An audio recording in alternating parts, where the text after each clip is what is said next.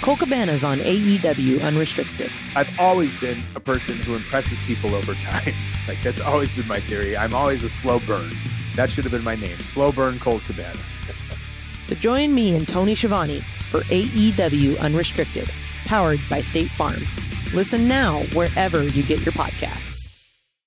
This is Alfonso Davies, and you're listening to BR Football Ranks.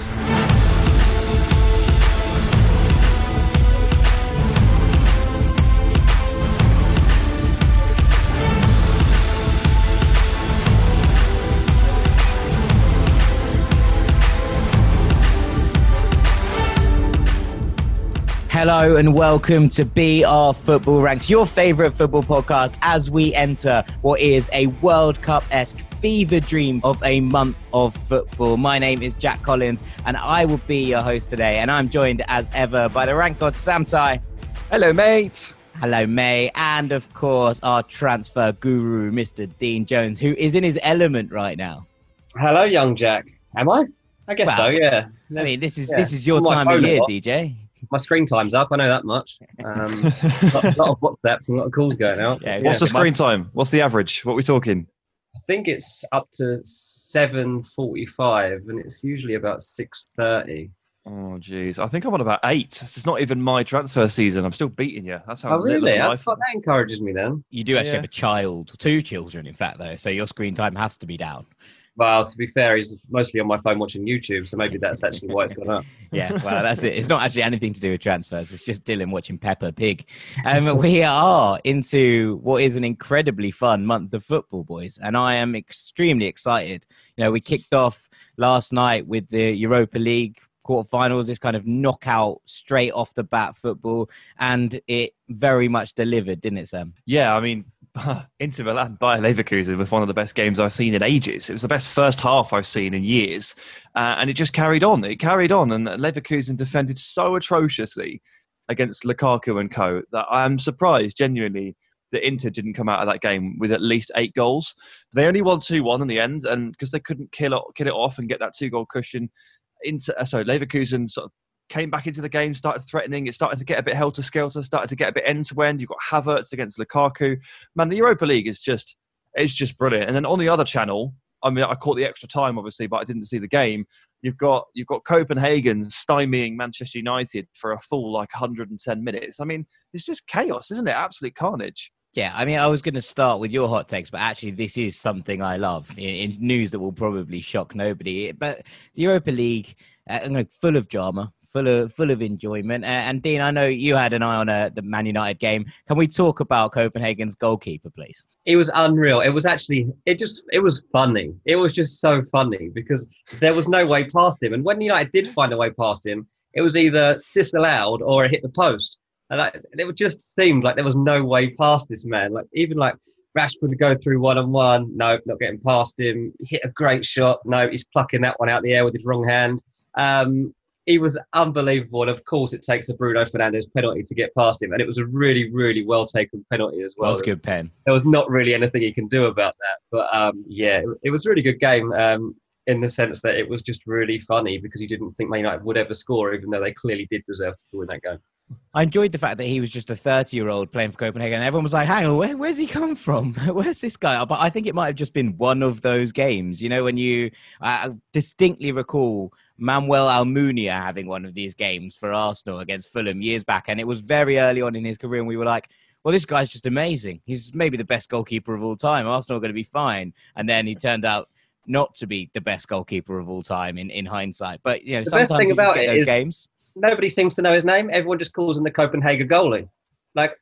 I've even forgotten it right now. And last night on Twitter, everyone was just referring to him as the Copenhagen goalie. His name is Karl-Johan Johnsson. Yes. Johnsson. I did know, but I thought if I named him, you wouldn't know who I was talking about. But that's why it's quite funny because he's had the game of his life, yet no one actually knows his name. Well, he should change his name to the Copenhagen goalie. He needs to, yeah, because that's going to get that sentence is going to go down in history. Do you remember that game the Copenhagen goalie had? Poor lad. All right, well, let's move on from the Europa League and on to a managerial change, Sam. And I know this is going to be your hot take for the week. Yeah, so obviously we're talking Champions League today, but just before we get into the meat and bones of that, let's talk about a team that has sadly just exited the Champions League. And we'll start with a big pat on the back for Dean Jones, whose Champions League winners pick went out in the round of 16. Stellar job, mate. Not bad. I got to the last 16. It could only have been worse if they went out in the group. So Juventus went out to Lyon. Lyon managed to hold them in Turin and make that goal advantage that they took from the first leg all the way back in February count, and they progressed to the quarterfinals. Juve responded immediately by sacking Maurizio Sarri. We spoke about him last week. We talked about how he'd completed the first objective, win the league. Then we'll see if it becomes something more. We also talked about how it hasn't been pretty at times, and hopefully it becomes something more for him. Otherwise, he might be under threat. And it didn't take them long, did it? And then it didn't take them long to appoint a manager in reply. It's Andrea Pirlo. Kind of out of nowhere, right? I mean, I remember Dean was tweeting right then, who's it going to be, Allegri or Pochettino? And then like three hours later, he was like, so neither. Turns out it's Pirlo. And this seems, it might seem like quite a leap from Juve. July 30th, he was unveiled as the under-23 boss. And then August 9, he graduates to the full job. I mean, do you reckon he actually even met the under-23s? Absolutely no idea. No idea. Did he even start the job? Who knows? But here we are. He's now manager of Juventus. He hasn't even completed his qualifications yet. He hasn't even got his full pro license. And this may seem like a crazy thing to do. This may seem premature. This may seem like they're jumping the gun. But, I mean, this is an extreme example of Guardiola, of Zidane, of Arteta, of Lampard, of Scott Parker. Throw that one in for you boys. Thank you. But ultimately, this is kind of how the game is going, isn't it? I mean, Xavi's probably going to be manager of Barcelona by 2022. At some point in the next couple of years, he'll probably take that job. And, Pirlo hasn't got that sort of bedding in period, that 1 year. But it seems that in the modern game, more and more chairmen and boards are turning to legendary players to come straight in for top jobs. There seems to be a clear trend as they're skipping the middle ground. You either get the old guys that have been around for years and years, like Allegri and Conte, or you've now got fresh off the bat, I've got 1 or 2 years under my belt, but I'm a legendary player. Those are the two types of managers that you see right now. And there's a trend there, and I think we need to talk about why that is. Has anyone got any thoughts as to why this is happening? Would you think that there's something in the fact that we're getting to a point now where players are so tactically aware and players are so kind of tactically smart that actually it's about basically driving them on in the dressing room? It's about motivation. It's about having someone who's been there, done it, knows the ups and downs of the actual game, as opposed to trying to move things on. And I was talking about this about Bielsa the other day, right? So to take it back to Marcelo Bielsa, who's just taken Leeds to the Premier League and has had his major successes with clubs who are big clubs, but definitely in a tier below the major clubs. And someone was like, well, if he's that good, why haven't Barcelona approached him? And I said, well, the thing with Bielsa ball is that you're expected to run a certain amount of kilometers. You have to have a daily weight check. You have to absolutely leather yourself every single training session. If you take that to Barcelona, Lionel Messi is going to be like, well, no, I'm the best player in the world. Obviously, I'm not going to run 10 kilometers. So it doesn't necessarily work as much. And that's why I think why we're starting to see these coaches who are kind of tactically aware, very, very smart in the dressing rooms. And you extend that to maybe someone like a Thomas Tuchel at PSG. You extend that to maybe a Nagelsmann and all of these kind of coaches. You're starting to see PSG being perhaps the major exception. And I think it's because Tuchel had quite a lot of experience already, that these coaches are taking the clubs in maybe the tier below.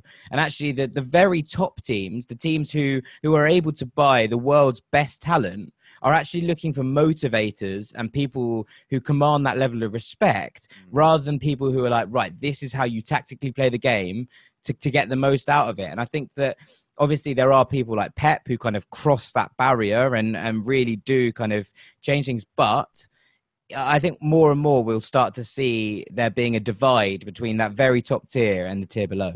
Yeah, I think you've talked about sort of like commanding that respect there, and that sort of tiptoes into another area which is similar but it is different, and it's about the modern dressing room, what it's made up of, and the egos at play, and managing a footballer, an elite footballer in 2020, I feel like more and more now you need to have walked the walk in order for you to talk the talk. And I guess we refer back to this example quite a lot. It's the Ronaldo-Zidane complex. Zidane was the only manager ever to really tame Ronaldo, to be able to talk to him and say, I'm going to bench you for Levante at home because we've got a big game midweek. And he goes, no, I want to play. And he goes, no, you're not playing. And, with every other coach, Ronaldo was able to be like, well, you don't understand. And so I was like, hey, dude, I've got more World Cups than you for a start, so don't even go there.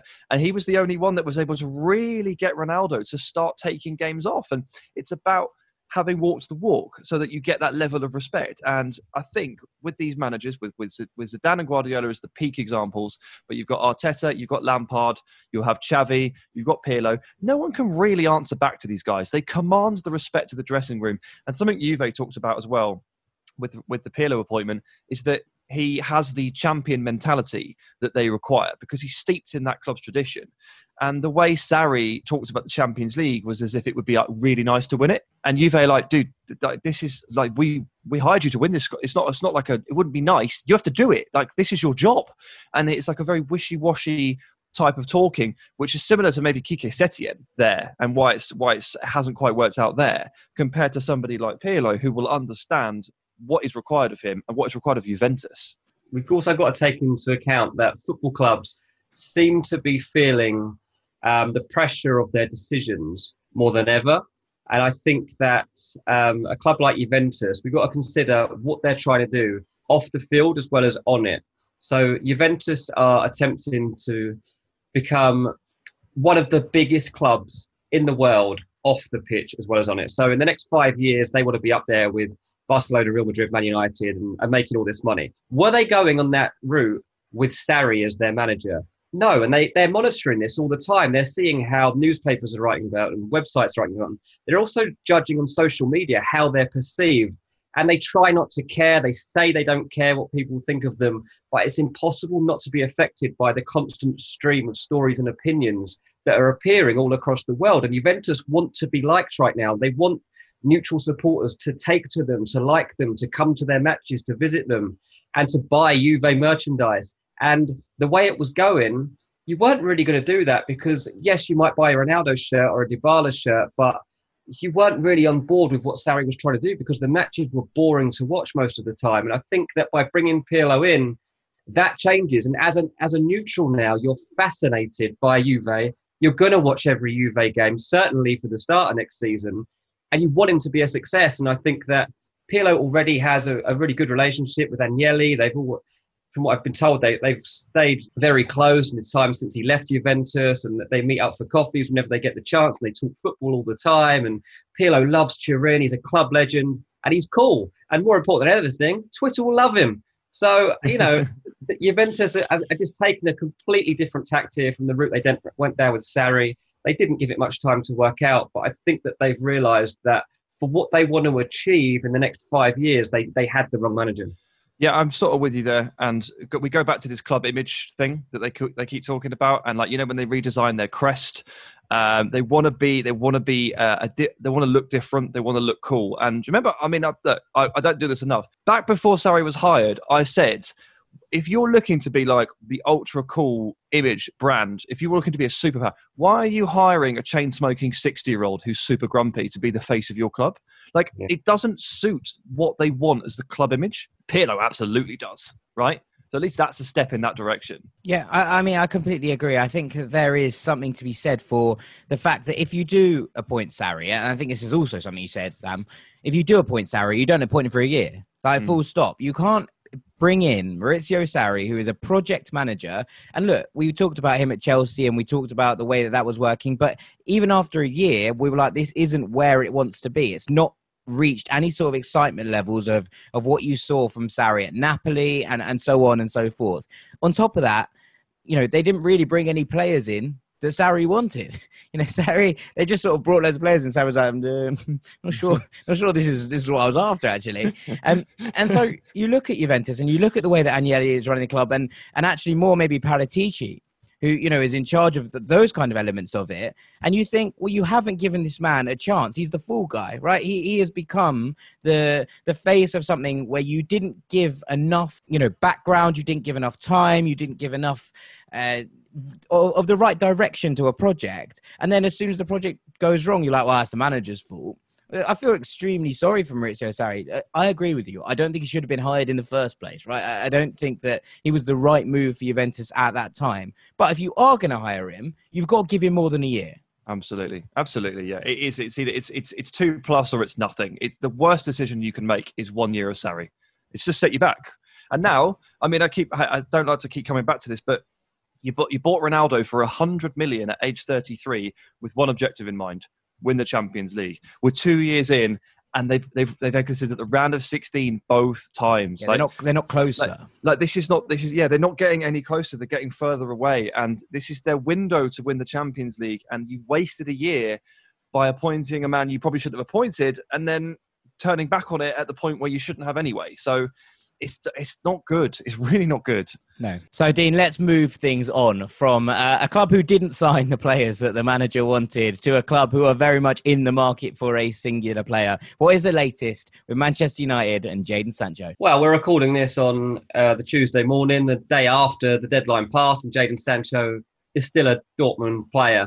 So that tells you everything you need to know about how much United respected that deadline. No bid has gone in for Jadon Sancho, despite all the stories that have been out there about how close things were getting like a week or so ago.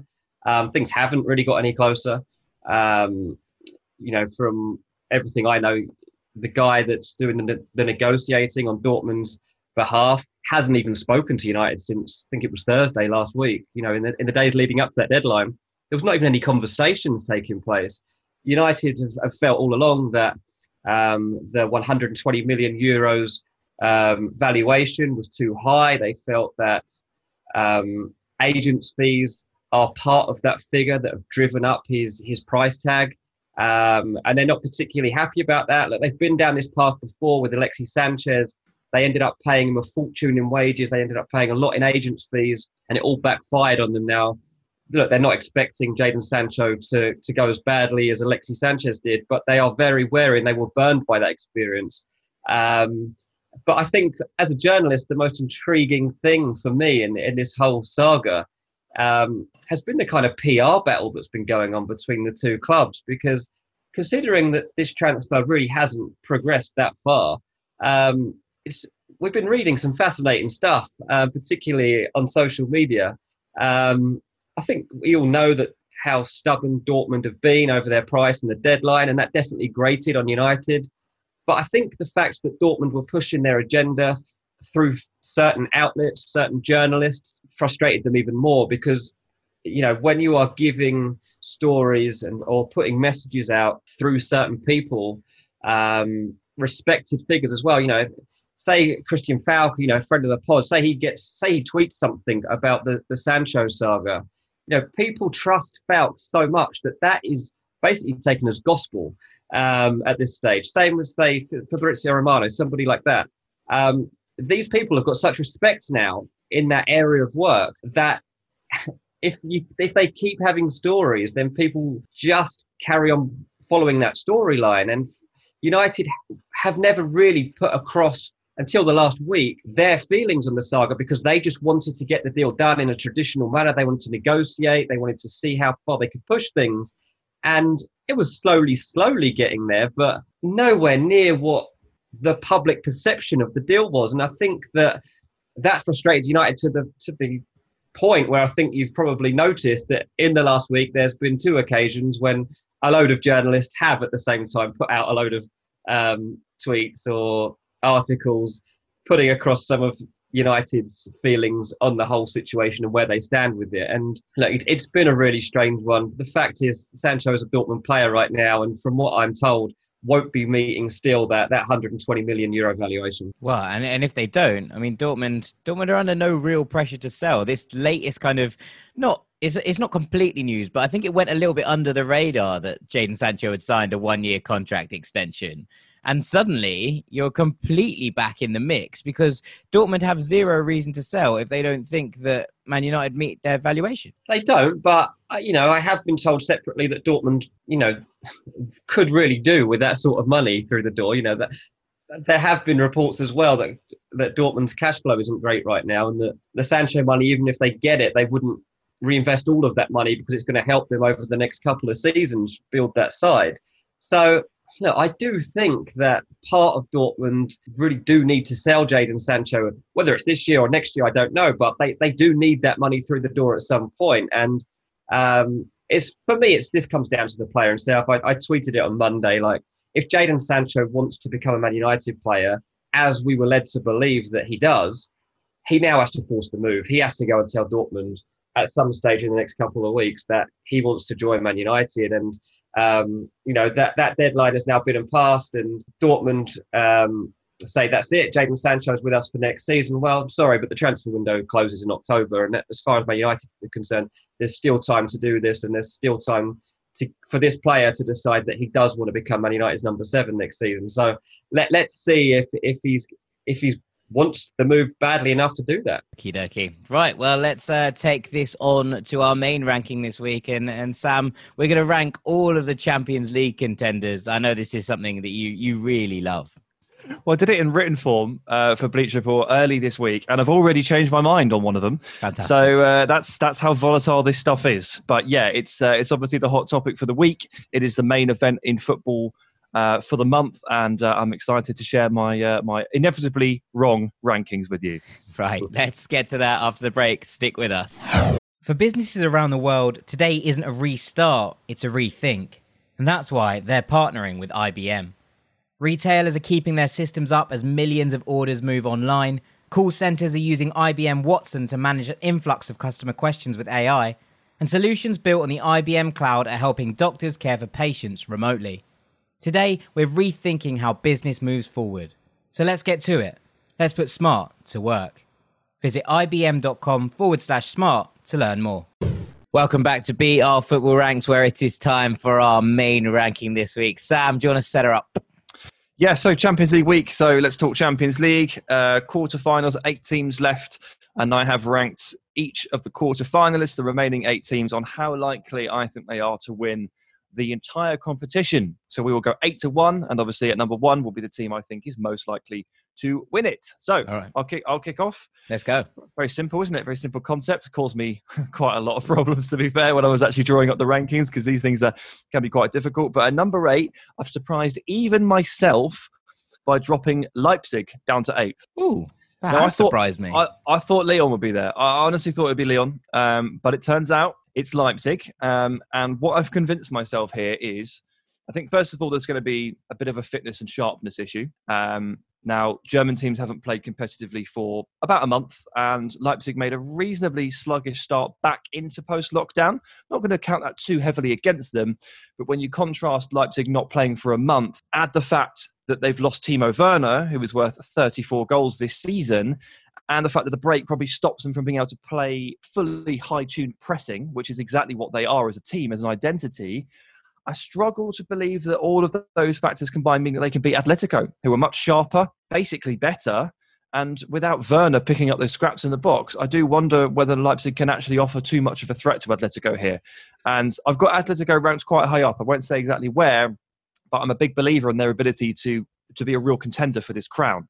And I think over the course of the last few months, this quarter-final, Leipzig against Atletico, the advantage has slid from Leipzig all the way through to Atleti. Atleti have picked up in terms of goal scoring. Leipzig have lost Timo Werner.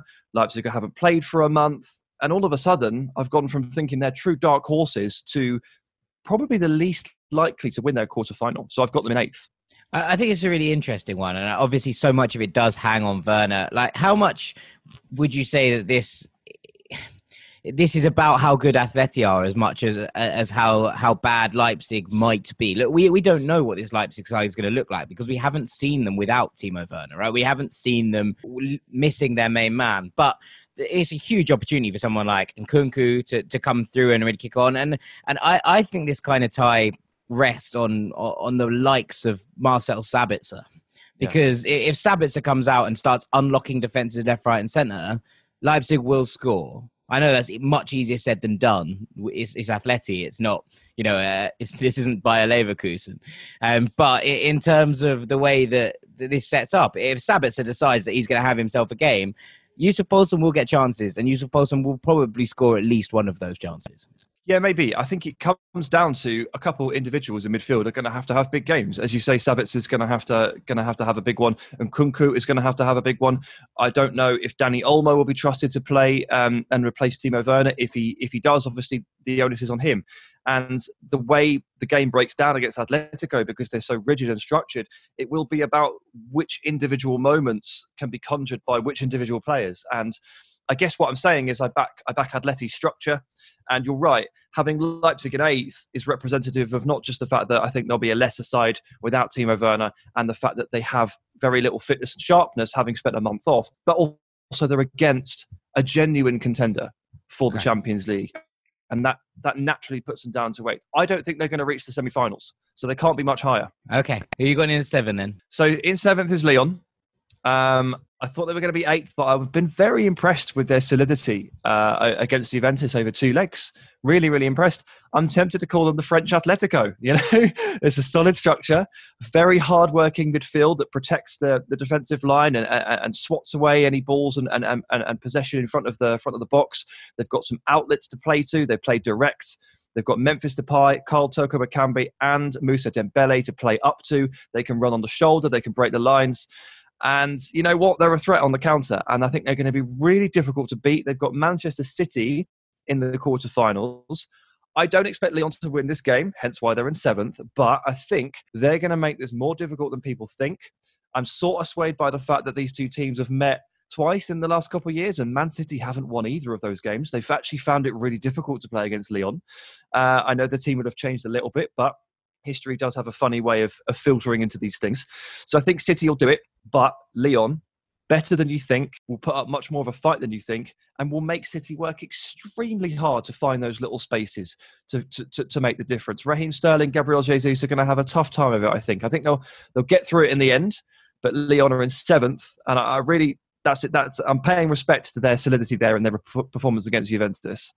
I was going to say, Dean, how impressed were you with Lyon against Juve? Well, I was really impressed again. I mean, Memphis, you know, just having the confidence now to just take a Panenka like that. And it just goes to show like what confidence does for a player, because, you know, we've seen it quite often in the Premier League when a player who's hyped up doesn't make the impact initially that they're expected to, and just gradually get worse and worse. And if you think back to Memphis, there was one story actually I remember Wayne Rooney telling about when Memphis was demoted to United's under-23 side, and Rooney said to him, he was like, you know, don't do anything, like, you know, just come back down to earth a little bit for this one, like just turn up for the game, play it, and you'll be back in the team. And Memphis turned up for that reserve game in a Rolls Royce, dressed in a leather jacket and a cowboy hat. And Rooney at that point was just like, I don't know what to do with him. And I think that the problem was just no one understood him at Man United. And I think that, you know, he's got Lyon now and a club that just let him do his thing. And he's obviously got players around him that complement him. And I think that Rudy Garcia obviously wasn't particularly liked when he came into the club, and there have been protests and whatnot. I think he's probably benefiting from the fact that these are going to be behind closed doors games, and they kind of got nothing to lose. So I think that for me, you know, the toughest job Sam's got here actually in ranking all these clubs is that the quarterfinals just never turn out how you think they're going to turn out. So logic is kind of going to go out the window at some point in one of these fixtures, because one of the big clubs, PSG, Atleti, Bayern, City, will lose. Like one of the favourites will lose. You can think back last season, Tottenham beating Man City in the quarterfinal. Nobody expected it. Ajax beat Juventus. Nobody expected it. If you think back to the season before that, Monaco went steaming through at one point a couple of years back. They're all fairy tales. And there was the Roma winning the quarterfinals against Barcelona when nobody expected it. Liverpool beat Man City a couple of years ago in the year when City were the team to beat in England, and this just isn't going to work out how we expect and how Sam's top four is going to look. This isn't going to be the last four semi-finalists, probably anyway, because that's what history tells us.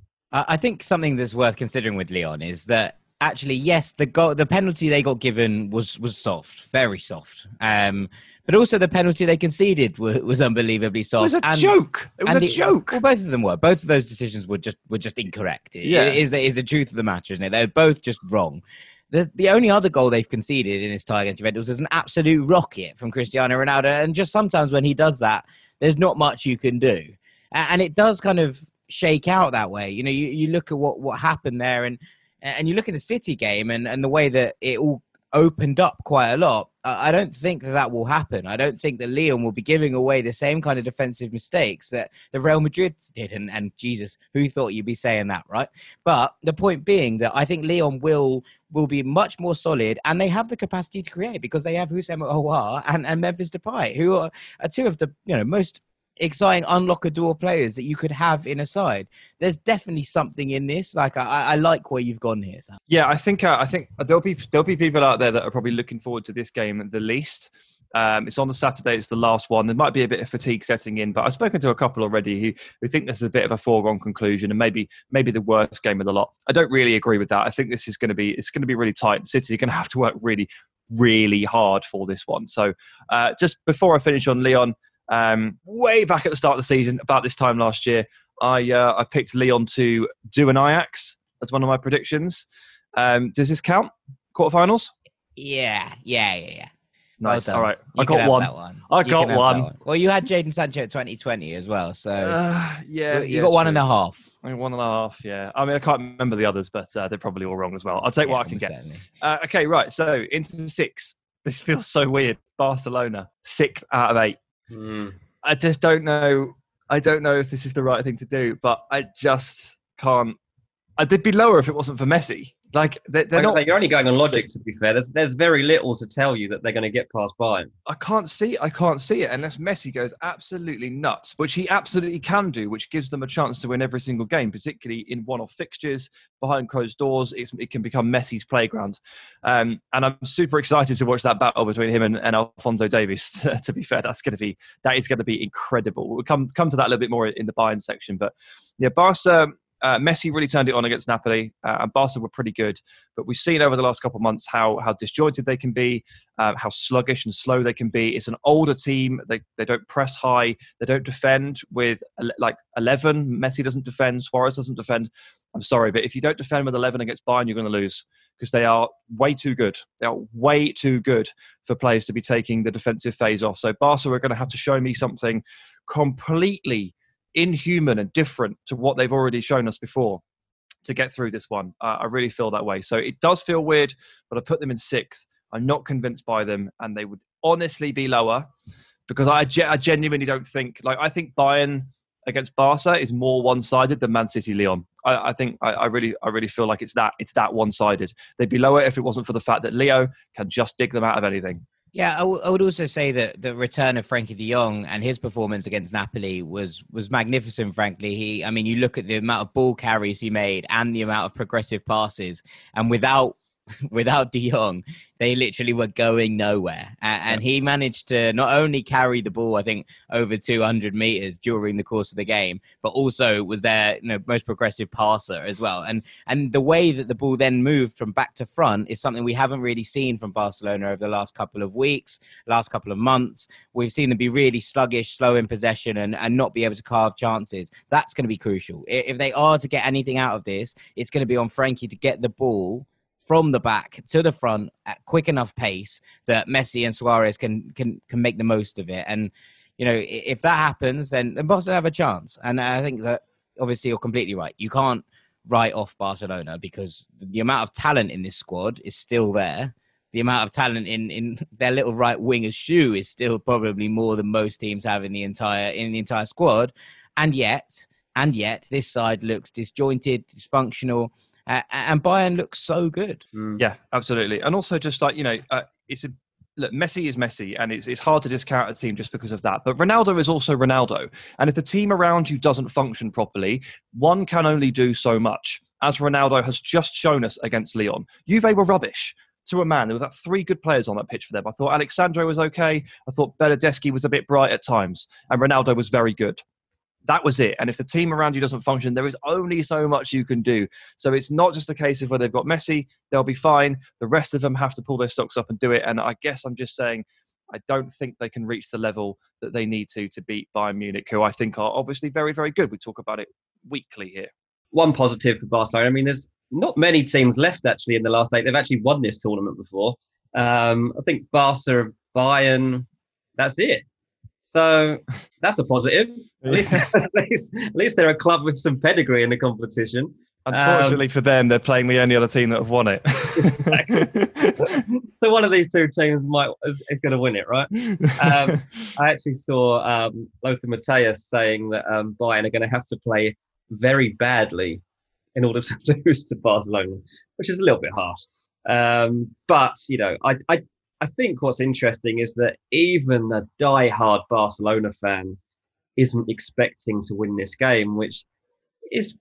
It can't have been too many times when Barcelona have been in a Champions League quarter-final and not expecting too much. I know that Bayern fans have also kind of tried to pull in some of the expectation and enthusiasm a little bit just because of the hard run that they're going to face to get to the final. Because even if they do get past Bayern, what they're going to face Man City or Lyon in the semis. So it's a tough ask to even get to the final. But yeah, I mean, I can see why Sam's put them there because it's just so hard seeing them get past this one. Look, if they do beat Bayern, they probably will go on and win the tournament. That's the strange thing about it. But it's Messi or nothing, isn't it? Does feel like that. Who's at 5, Sam? So into 5, and I'm going to broach these two at the same time because I couldn't really figure out what to do here. 5 and 4, ordering them. I've gone for Atalanta in 5th and PSG in 4th, which obviously means I am officially picking PSG to beat Atalanta. I don't know why I think that. I think it's something in my brain that was going, don't be an idiot, Sam. Don't overthink this. Because I wrote it all down. I tried to figure out how I felt about this. I looked at the injury issues, the lineups, the tactical matchup, and everything kind of points at this point to an Atalanta victory. Like PSG are the walking wounded. They're really literally limping into this tie. Don't think Mbappe's going to start. Verratti doesn't look like he's going to be around. They don't have any right backs. Like an Atalanta, okay, they're probably going to have lost Josip Ilicic due to personal reasons, but they're basically all there other than the starting goalkeeper, Golini. And you look at the tactical matchup and you think, how are PSG going to cope with the overloads down the flanks from Atalanta? How are they going to cope with the wing-backs driving in towards the box and scoring and assisting? Poor Colin Dagba is going to be like a deer in headlights at right back if he has to play, if Thilo Kehrer can't go. And all of the logic says Atalanta win this game based on the injury issues that PSG have got. And yet, here I am thinking PSG showed a certain amount of maturity against Dortmund, which I was really impressed by, and it really turned the corner for me. And don't discount the fact that they have Neymar. Neymar fit and firing for the first time at this stage in the competition in years. PSG, I'm going to go with just like the kind of heavyweight there, even though I kind of feel like it could go either way. So I've gone with PSG in 4th and Atalanta in 5th. But honestly, I feel like this is a coin flip. It's going to be a great tie. I think maybe the one I'm most excited for. It's got everything, hasn't it? It is one of those games that you look at it on paper and you think this is the fairy tale versus the heavyweight, as you say. It is Neymar fit and firing for the first time. It is Icardi who's finally found himself in a place where he's, they've worked out a system that works. I don't even know who's going to play on the right because I'm pretty sure Di Maria is suspended. He's suspended, yeah. And it just comes down to like all of these random things. We might have Choupo-Moting kicking off a Champions League quarter-final, which is just like great limbs. I sincerely hope that's not the case. But you know what? You look at this PSG model, what they are, what they've become, the entertainers that they are. You do not expect them to be lining up for a Champions League quarter-final with a midfield of Marquinhos, Paredes, and Ander Herrera. But that might happen. Like, it's about as stodgy as it gets. And I'm also kind of half of the mind that might help them. They might actually have to blockade the middle, stop the switches from Atalanta as they switch it from left to right, try and nick the ball, try and play it to Neymar and try and get them on the counter. In my mind, I've got Atalanta dominating this game in possession and PSG playing in a reactive sense, which again, it fries all of the wires in my brain. This isn't how I thought it would be. But circumstances kind of dictate this. No Di Maria, probably no Verratti, probably no Mbappe, no right backs. It's tough. Yeah, I mean, Dean, where do you see this one going? Because is it the tie that you're almost looking forward to? It feels like that. Yeah, I mean, you two have watched Atalanta way more than I have. So you'll know what kind of impact we should have for Ilicic not being around. Obviously, the personal reasons he's not going to be playing in this one. And look, whenever I've only really watched their big games, and obviously he's a man for the big occasions, as we've seen. That's probably what would concern me. I also remember watching Atalanta in the group stages when they played against Man City. Was it 5-1? Yeah, it wasn't good, but that was It was a long time ago now. It was about 2 years ago, and even though but Ilicic got 21 goals, 9 assists last season. There is like Sam says, there are a lot of reasons though to believe that Atalanta can control the game, and they don't have anything to lose. Like PSG, there is pressure on them to actually finally do this. They are in the better half of the draw. This is a nice tie for them. Neymar is in form. Will they bottle it? That's what you don't know. Like, that is what you don't know. And again, I go back to like recent history tells you, if anyone's going to bottle it in his last 4 ties, I probably would say that PSG against Atalanta is a good place to look for an underdog story. Yeah, it's the place you're looking for an upset. I've got a couple of friends who have texted me on separate occasions over the last couple of months being like, just got a feeling about Atalanta.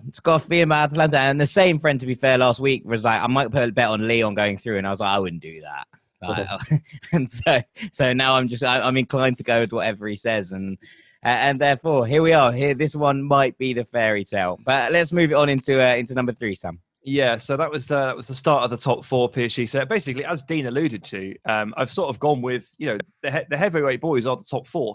And to explain that a little bit, it's not just that I expect all the quarterfinals to go as they would on paper, but this is a ranking of who I think can win the Champions League. So it's not a case of who can win their next game. It's who can go the distance, who can win 3 games in these scenarios. And naturally, the bigger and better sides are more equipped to deal with this for a depth perspective, from a quality perspective, from a mentality perspective. So into number 3, I alluded to it earlier. I've half convinced myself that Atletico Madrid will be crowned champions in 2020. I'm almost there with it. I think all the things that have happened over the last few months really benefit them.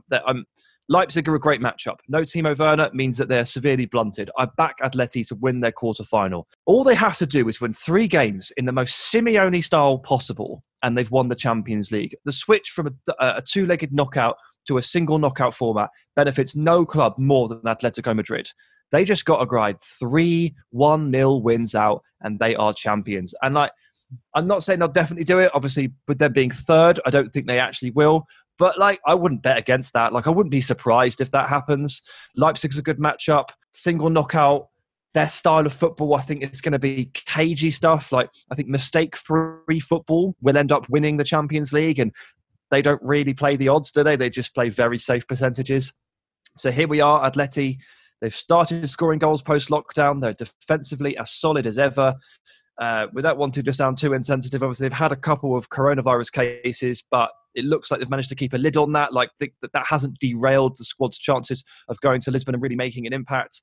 They've got the best goalkeeper in the world to fall back on when things get really tough. I'm halfway there with it. Atleti are in a good spot. Absolutely. I did back them to win a trophy, and this is the only one they've got left. So I'm hoping for my prediction's sake that they can see this out. But you're absolutely right. It's one of those things where this switch and the way that it's happened and the timing of it as well, because the way that the Bundesliga has been out for 4 or 5 weeks now, that Spain's only done 2 weeks, week and a half. 10, 12 days, something like that, yeah. And the fact that Atleti ended the season so strongly, and we spoke about them in our La Liga preview, and I said I wasn't sure. I wasn't convinced by Atleti at all before the break, and they came back and they just did what Atleti do. They won games, they got the job done, and having seen that, I think they're a good outside bet here. For the Champions League. They scored loads of goals on return. They dropped 5 on Osasuna. They put 3 past Mallorca. Appreciate they're not like brilliant sides, but 2 against Getafe. They scored 2 at Camp Nou. They were one of the top scoring teams in the post-lockdown area in La Liga. They were one of the 3 highest scoring teams. To add that to what they already are defensively makes them a serious competitor. Yeah, for sure. Dean, Atleti, fancy it? Well, what I think is like Sam talks about mindset, and I think that's really going to come into it for all teams now. The final's on the 23rd of August. This podcast's going out on the 12th of August, and we haven't seen a quarter-final match yet. It really is we're obviously pitching this as like a World Cup tournament, and that's why it is, because we haven't seen these clubs tested at this level with so much on the line in such a short space of time. and just one leg to get it done. And, over 2 legs, there's so many different factors come into these games and generally does favour bigger teams and favourites. I think that in one-legged games, you do look towards the type of managers that they've got, the type of game plans that they're going to implement. And Simeone just looks made to get to the final, doesn't he? I think that I'll be very surprised if Atleti are not finalists in the Champions League. Yeah, I'm basically I think I'm with you there. I mean, I think they're going to win their quarterfinal, and then I don't think it matters who wins out of Atalanta and PSG. I think they'll beat either of them, and therefore I think Atleti are in the final. So we'll see how wrong that is. But I mean, it leads us on to the top 2, and the top 2 are, well, at number 2 I've got Man City, and at number 1 I've got Bayern, and I'm going to broach them at the same time because you know what's coming, but also. The final, I think the final is Atletico versus whoever wins this semi-final between Man City and Bayern Munich. And in ranking, both of them have too much for Atleti then? I think both of them do. Yeah, I think at that stage they'll probably they are intricate enough and they are good enough and they have enough quality to just pull Atletico apart in a way that the others don't. It's tight, like it's a Champions League final. I'm not saying like, well, that's the clear winner, but I think the winner of Bayern and Man City in the semi-final, if they get to the semi-final, I think they will probably win the Champions League. But I think your final is Atleti v City or Bayern. Bayern, I think, are the best team. That won't be a surprise to anyone listening because it's literally all I've talked about for the last 3 months. And we probably don't need to go into that much more other than to say, just bring it back to this key battle. The key battle that I'm looking forward to most out of any game, any battle this week is Alphonso Davies against Lionel Messi. Like, Messi gets the better of every single player on earth. Like, there's no one can contain Lionel Messi 1v1. And Alphonso Davies is probably the quickest man ever. And his 1v1 defending and his recovery ability this season has been so strong. I am so excited to see how he handles this, how he gets on with it, what kind of a test it is. Like, I'm not saying I think he's going to win it, but like this is a matchup that I'm really excited to see. And also, Davies considers Messi his idol. He's his favourite ever player. He's the player that he grew up emulating. As a left-footed former right winger, you can kind of see where that goes. So I did message Fonzie and say, I've just realised you are going to come up against Messi. And he's like, I can't wait. And I'm interested to see, like I don't know, like what was it like going up against your absolute idol? I know you've played against me in 5-a-side. You tell her. But on top of that, Sam, I think there's something really interesting in the way that goes the other way. And you said it earlier in the Barcelona pick in the segment, saying that Messi doesn't defend, Suarez doesn't defend. You end up not having 11v11 when Bayern really turn on the gas, right? If Fonzie has a free run at being the spare man against Nelson Semedo, then Bayern are going to see that overload go over and over and over and over again because he will be able to get up and get back again to cover this. And I'll be really intrigued as to how he plays that. If he starts off a little bit more conservatively, or if he absolutely just goes for it from the whistle and it is like we get the better of them and then we relax a little. Yeah, I mean, he's got David Alaba on the inside at left centre-back, who is one of the best defenders in the world. He's super smart. He has intelligence. He has recovery ability. He's been brilliant for Bayern. He's their defensive linchpin. So you've got the support on the inside of you. So you've got that trust element. You've probably got Joshua Kimmich coming in off the left centre mid as well, just helping you out on that side as well. So Davies, Kimmich, and Alaba as a 3 will probably have to deal with Messi. And I wouldn't back any trio in the world to deal with Messi over 90 minutes, but if you were going to pick one, that's about as good a trio as you can formulate to deal with that. You've got the smarts, you've got the technicality, you've got the speed. Between them, they might have enough. I don't know, but I'm really, really looking forward to this. Okay, let's quickly talk about Man City before we move on to our final bit. Dean, how do you see City performing? Because obviously they're they saw off the Real Madrid test quite comfortably in the end. And there's a kind of overarching feeling that if City are going to do it, this is it, isn't it? This is the time. They're not going to get a better opportunity to win this tournament. No, and I think that City are confident at the moment, and what they're confident about, and you might even notice this if you listen to interviews that are done in and around games at the moment. The big message that everyone's hammering home is how hard they're working. And Man City basically believe that if they work harder than their opponent right now, then they will go on and win the Champions League because they can match all of these teams. And I think that, you saw the work rate they put in that Real Madrid game. It was it was tough for them. Even having the first leg lead possibly makes it even more difficult psychologically because of the different aspect that brings to the game, and when Madrid score and get some hope and stuff.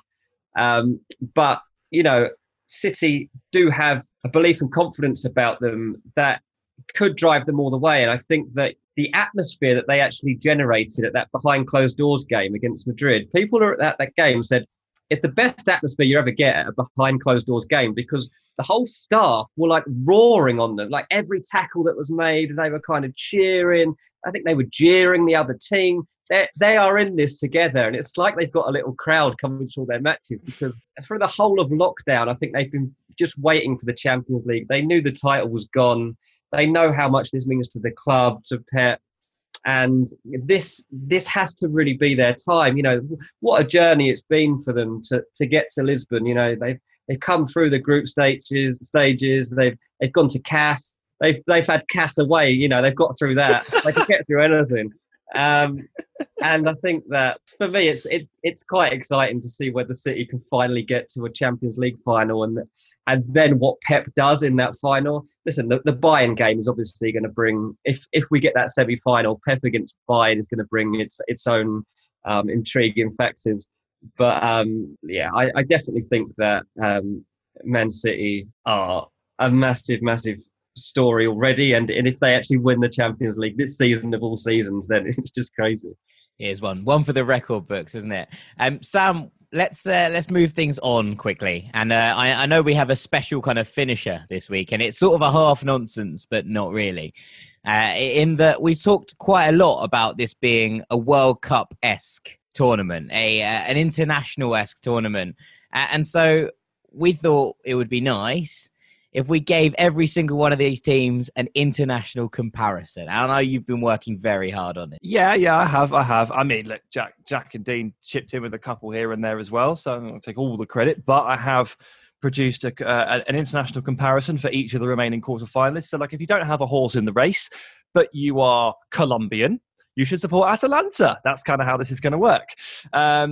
Atalanta feel like 2014 World Cup Colombia. A lot of fun. Good attacking system. The centre mids have to do so much work to balance this thing out, because the fullbacks are more like wingers. The attacking mids are more like strikers. They've got this individual quality sprinkled through the side. So for Ilicic and Papu Gomez, you're basically the James Rodriguez of the side. And they could both bring Luis Muriel off the bench if they need a goal. So Atalanta are definitely Colombia for me. Lovely. Let's keep going. Let's roll through these, because there's some real good ones. Let's just keep going. PSG are Brazil. I mean, obviously they share like three players now: Neymar, Silva, and Marquinhos, who are big players for them. But I mean, this is Jack's one, so I'm not going to claim the credit. But he identified the fact that PSG have got a creative, crazy left-hand side through Neymar and a much more sensible right-hand side. So that's your Willian is your Angel Di Maria.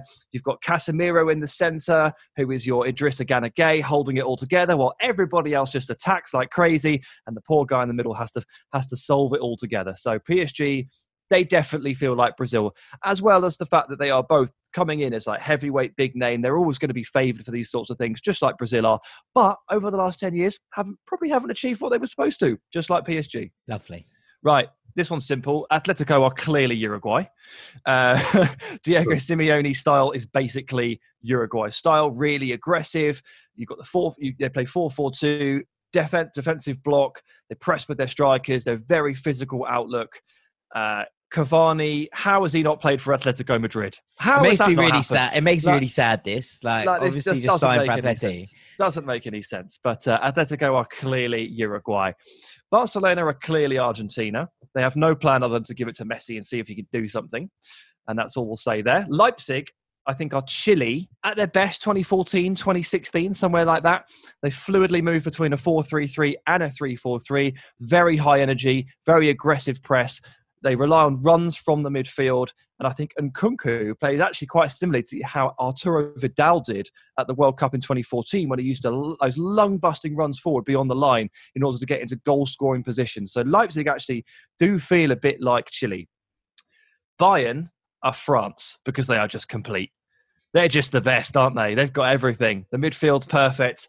Thomas Müller and Robert Lewandowski are a bit Giroud Griezmann, but they're even better. They both have Benjamin Pavard on the right-hand side, and both teams, are really good from set pieces. And it's a real difference maker for both of them. So there's a lot of similarities there. I think it's really easy to say that Man City are peak Spain. Playing that possession play under Pep Guardiola, well orchestrated, nicely balanced. They retain the width. They even have a slight problem at striker right now because Aguero's not fit, and Spain have gone into so many international tournaments without a proper striker. And I think we're on to the final one, is Lyon. And I've gone with Portugal, but I can see an argument for the Netherlands here. But they play deep defensive block. All right, the formation's different, but the central midfielder's role is the same. Destroy, stop, harass, and feed it forward quickly. So Memphis is Ronaldo. Direct, move in between the centre-backs, skip the middle. But I think the Netherlands played like that in 2014 as well. Obviously, they've got Jason Denayer in centre-back and Memphis, who are two Dutchmen. But Louis van Gaal's 2014 Netherlands, quite similar to how Lyon play right now, and in the same formation as well. But I think they feel more like Portugal to me. I think they are more Portugal. I felt that you were absolutely right in that Memphis does that kind of, is allowed to roam wherever he wants, does that kind of business. And then sort of Houssem Aouar behind him feels a little bit Bernardo-esque in the way that he plays as well, in his kind of drifting and the way that he sets up to make things happen and sort of ghosts around the pitch. I think that's a lovely comparison. Yeah. All right. So just to recap that for everyone, if you are Colombian and you don't support a team in this, you support Atalanta now. If you are Brazilian, you now support PSG. If you are from Uruguay... You probably were anyway. To be fair, you were. If you are Uruguayan, you now support Atletico. If you are from Chile, you support Leipzig. If you are French, you support Bayern. If you are Argentine, obviously you already support Barcelona. If you are Spanish, support Pep Guardiola and his City charges. And if you're a Portuguese man, then Lyon is the club for you. What about if you're English, American, Indian? Atalanta. Can we all just have a team, please? Just Atalanta. Everyone gets Atalanta or Atletico Madrid. Anyone beginning with A is fine. Yeah, indeed. Well, that's pretty much all we got time for with that in mind. And all that's left for me to do is say thank you very much to Dean Jones. Cheers, mate.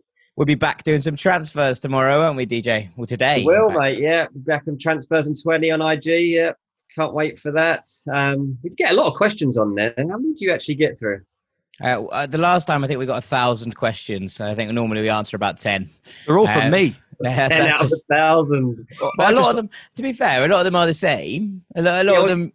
I know, and we just finished answering a question on Jadon Sancho, and then 30 people were like, what's going on with Sancho? It's get here on time, lads.